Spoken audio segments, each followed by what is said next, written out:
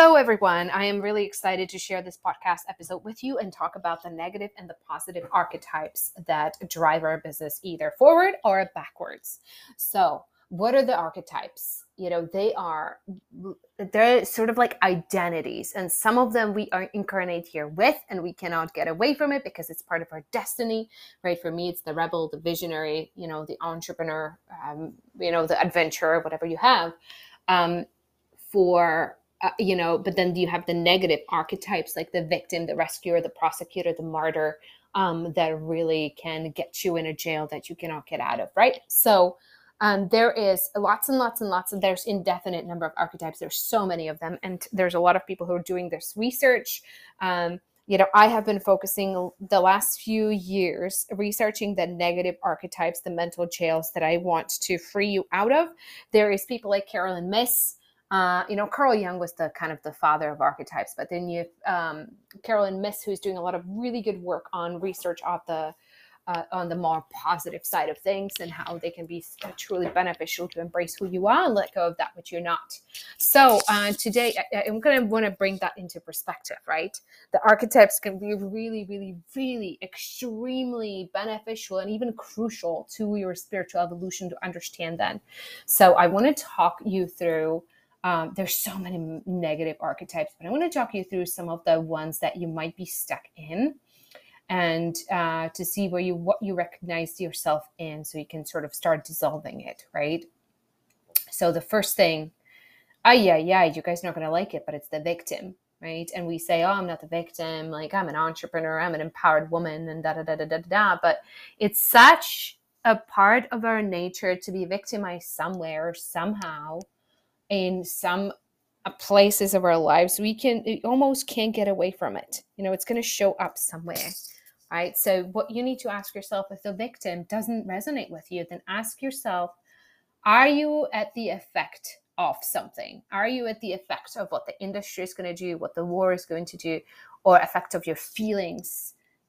What are you being run by? What do you give power away to? Where do you betray yourself? Where do you not own fully who you are? Where do you not manifest? Is it around your money, around your business, or is it in relationships, around your finances?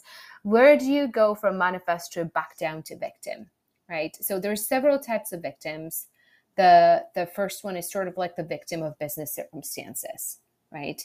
And it's when we start just sort of assigning blame to the out there-ness. Oh, it's my coach, or it's the coaching program that didn't deliver for me. Oh, it's the tactic was wrong, or it was my team, they didn't show up, or it was my clients, they didn't do the work. I pulled in the wrong client, maybe it was the wrong niching, I shouldn't have gone there. It was the wrong idea, something. We're blaming for something. Then the other ways that victims show up is looking for the magic bullet. A magical something, a magical somebody who's going to come in and rescue and save you. A lot of people do it with their coaches. They're looking for the silver bullet and they don't get it because it's not the coach. The coach can help you see where you're being victimized, where you're not taking your full own power, but the coach is not there to help you to grow that business for you, right? But we're looking for that silver bullet, blueprint, formula, whatever that is going to be the answer when everything else failed, right? Some people do it with their team, right? Some people are looking for the perfect salesperson, they find that perfect commissions only salesperson. They get so excited about that. Like, this is going to be the thing that is going to save them, right? Or the magical VA that is going to come and do the lead gen for us so that we don't have to be sending the DMs, right? Or the magical business partner. Oh my God, how many times do people give power away to business partners? It's like every time I see somebody looking for a business partner, I'm like, where's this coming from? And most of the times it's coming from somebody to save them, rescue them, do the things they don't want to do, or do the things they don't think they're good at, like networking or being on camera or whatever, or some part of business that they're really not comfortable in. So they sort of like hope that's going to really save them, right? So, and I've done this before. No judgment, guys. I've had a business partner before. It just really didn't go well, and I ended up, it was my second restaurant in Arizona, and it failed miserably, and I paid the price of my disempowered own decision making. But I didn't trust myself or believe in myself that I could do this alone. Okay, so I was looking for the rescuer, the savior, the person who has what I don't have. Okay, So, there's no magic bullet. There is no magic bullet. There is just you, and you stepping into your full power and letting go of every part of victim in your body, and looking for the right team member, the right whatever, the right coach, or the right something, the right business partner is, it's so, so essential to grow through that, and to really own that there's nobody coming to save you. Own your power 1000% and move forward in your business. Okay. So, um, you know, literally, the victim, how this breaks down, that there's always some kind of feeling betrayed. Just look at your life right now. If there's anything that you're feeling betrayed about, who or what do you think that betrayed you? That's usually the first indication, whether it's the coach, or whether it's the employee, or whether it's the partner, whoever. That's your first indication that you were not fully empowered in your first place. That's why you're feeling betrayed. Right. And when we surrender that, there's usually just like wanting to get something from them. There's usually some kind of like, why can't they just why can't fulfill on their end of the bargain? Why can't they just give me the attention that I need? Why can't they just give me the validation, the approval, and the respect, or whatever I think I need? Right. Then there's usually underneath, when people surrender that, there's usually a lot of sadness that comes through. There's a lot of like grief, and there's a lot of self-pity that comes for people. By the way, all of this I teach you guys because I have that too. We all have that. Like me and my clients, we sit with this and we just, oh my God, how do we not see this? We look at this together and we do the work together, surrendering this. Yes. And then there's usually, as always, with any ego structure, any archetype, there's always, always, always shame on the bottom. I've muscle tested these things so many times. I used to have a partner, who by the way was the biological partner, father of my baby. And the one thing I give him so much credit for was the research that we did together on these ego structures back in the day. It was just hugely, it's just something that I still refer to. However, feel about his departure and all that other stuff, right? But it was just this, when we did this research together on these archetypes, what we got to in our research was this this realization that there's shame at the bottom of every single one of these archetypes. It is driven by shame. Whew. So there's always some kind of I'm unlovable, I'm worthless, I'm a piece of trash, I'm nothing, I'm no one, kind of feeling. But you cannot feel the feeling until you break down the feeling betrayed, the betrayal, the anger, the first, that disempowered, the self-pity, the wanting to get something that we don't think we have, wanting to get love, the attention from other human being, right? So the other version, the other way the victim shows up is the princess and the king, the princess and the knight.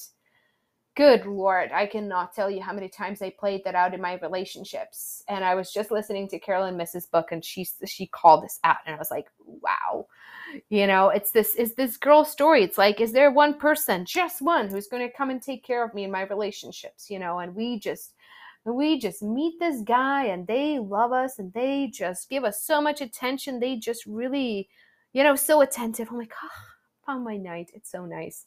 And then 2 months later, they took you off that pedestal, and you're like, oops, never mind. I'm on my own again. I guess they stop giving you all the crazy over attention, and they're like, all right, so we're back to square one. So anyway, and the knights out there, they kind of can feel that they can find they will pick out their victimized princess in a room of 200 people. They will find that victimized princess, so that was very interesting, because some knights, some gentlemen just have this like, sixth sense for this, so I tend to attract them, because I'm like, I'm the princess, come and save me. I still have that within me as a very empowered woman in relationships. It's like, oh my God, I did it again. So anyway, don't fall for the princess. It's literally just a myth, it's Caroline. This is Caroline Miss's thing. That's not my thing. This is like, she calls it a myth. It's a princess myth. It's this construct of the collective ego that somebody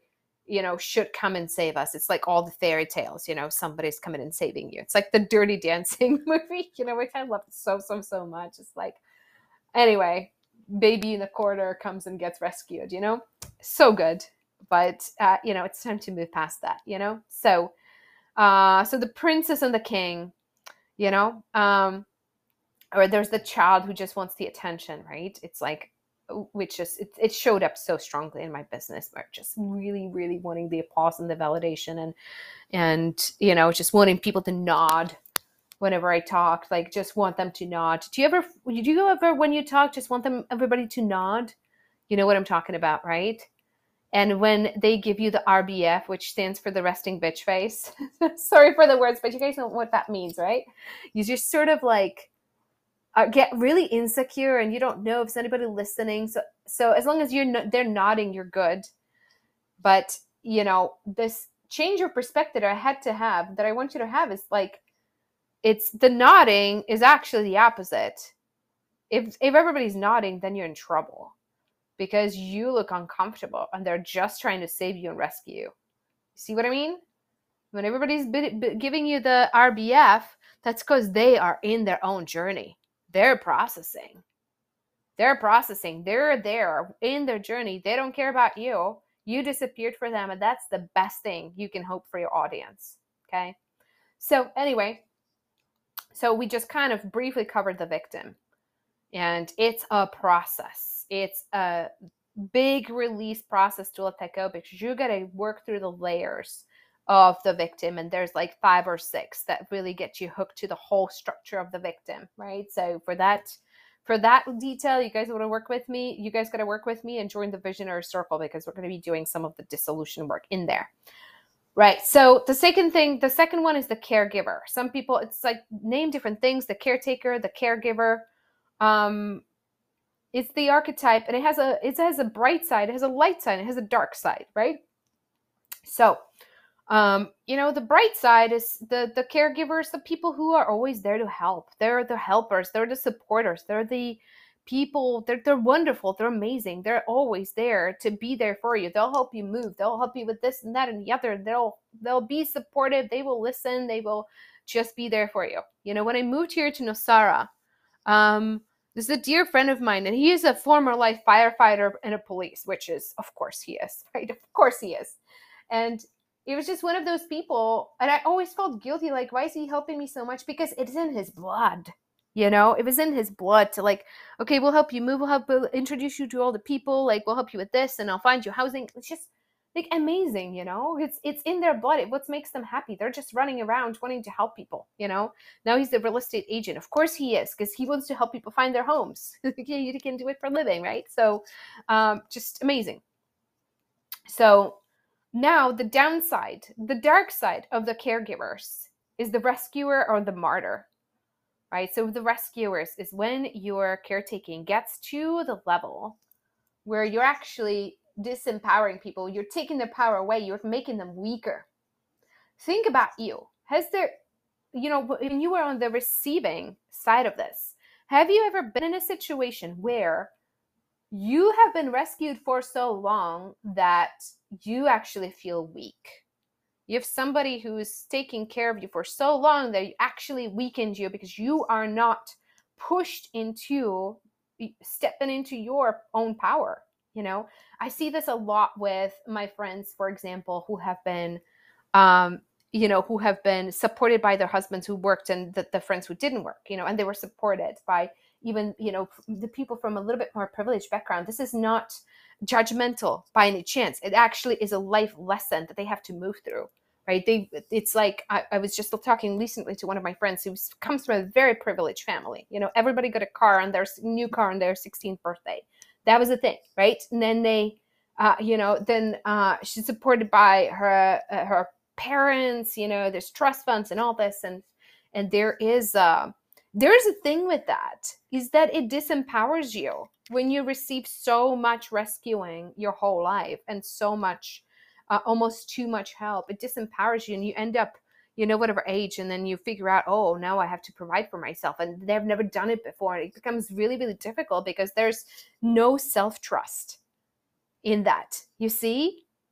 I hope you guys are seeing this.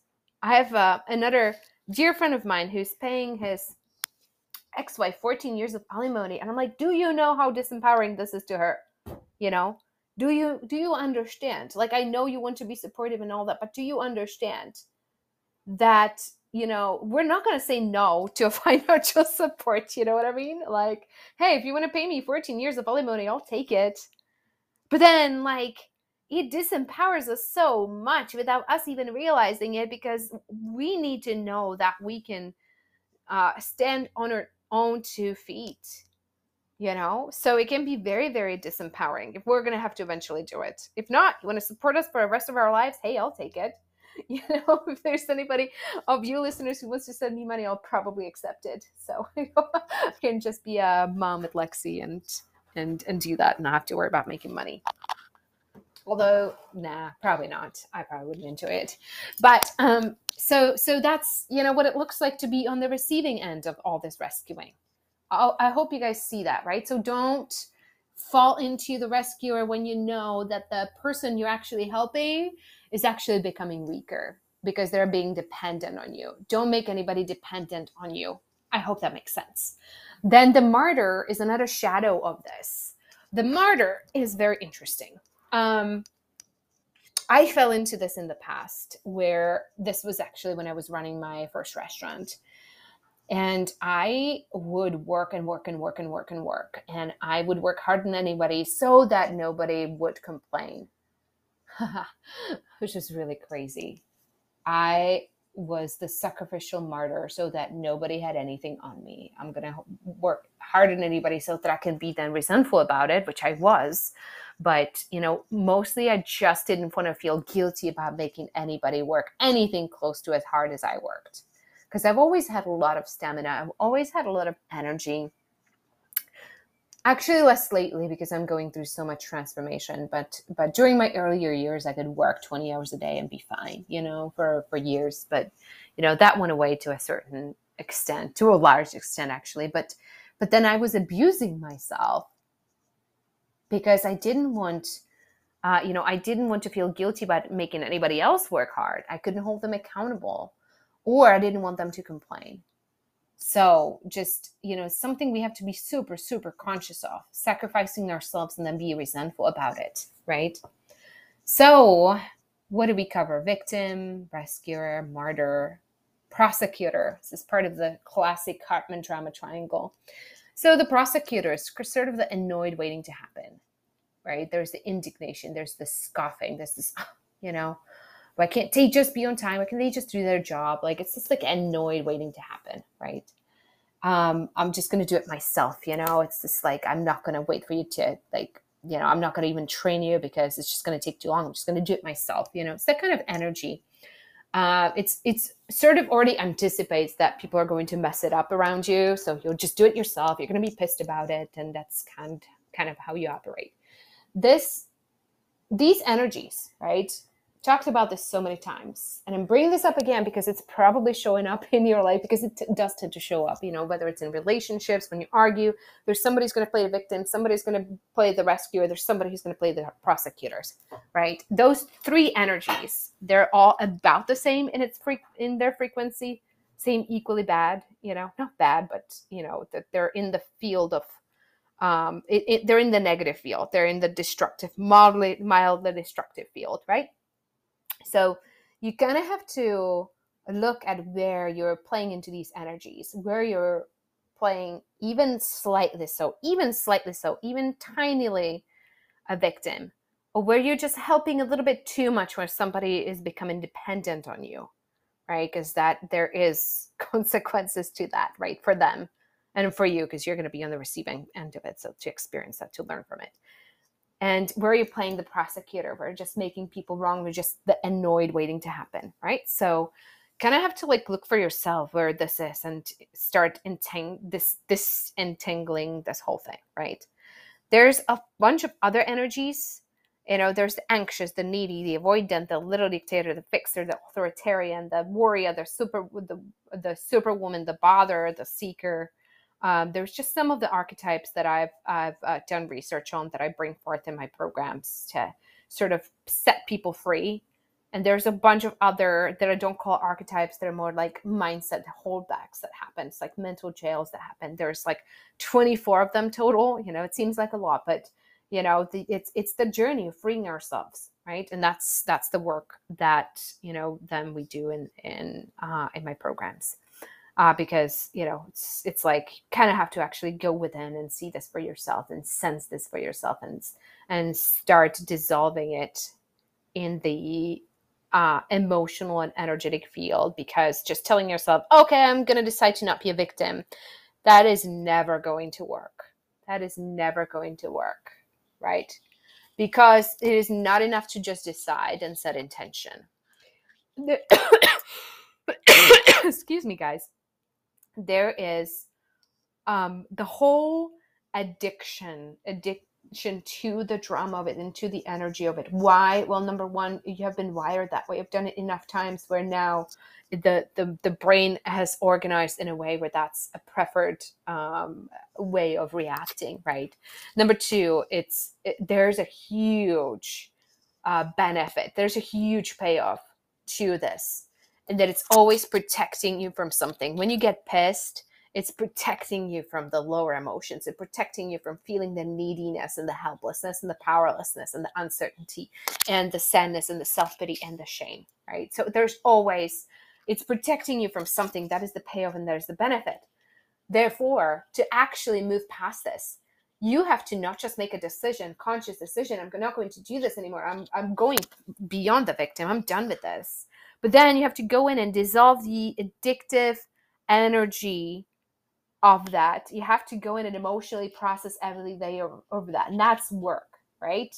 You can sort of do some quantum level clearing on that too. But there's like the wiring, the hard wiring of the brain that needs to be rewired. And there's the emotional addiction that needs to be dissolved.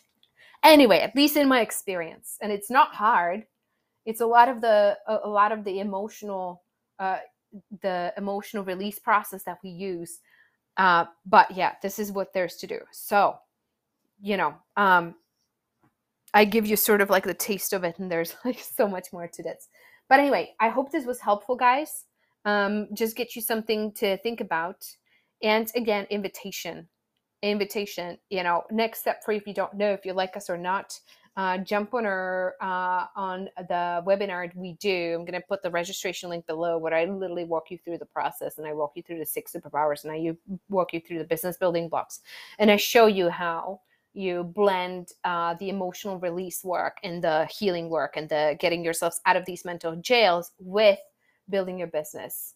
And and at the end, we usually hold an info session where we answer questions and we tell people how they can work with us. Or if you want to bypass that, we are launching an amazing new program. I cannot even tell you. It's right now offered to founding members at a discounted price. It's going to double in a couple months. So if you want to jump in on that, I really, really, really, really recommend. If you have been sort of waiting in the sidelines and be like, I don't know if I want to work with you or not, like it's an incredible opportunity. And because it's a new program, in my current programs, I didn't even have time to sit with, except our highest level mastermind. I wasn't doing one-to-one with people because a program got a little bit too big, for a while. And I really love having my eyes on people's business. I really miss that. So I'm like, consciously, I really want to invite just a handful of people in. I think we have 5 spots open for founding members, and really be able to get my eyes on their business. So book a call with us if that speaks to you. And because their first class is literally kicking off in a week. So would love to get one of my team members on the phone with you. So get yourself booked. And I cannot wait to see you and hopefully work with you in the future, or see you in our Zoominar or webinar, whichever one of those works for you. See you guys.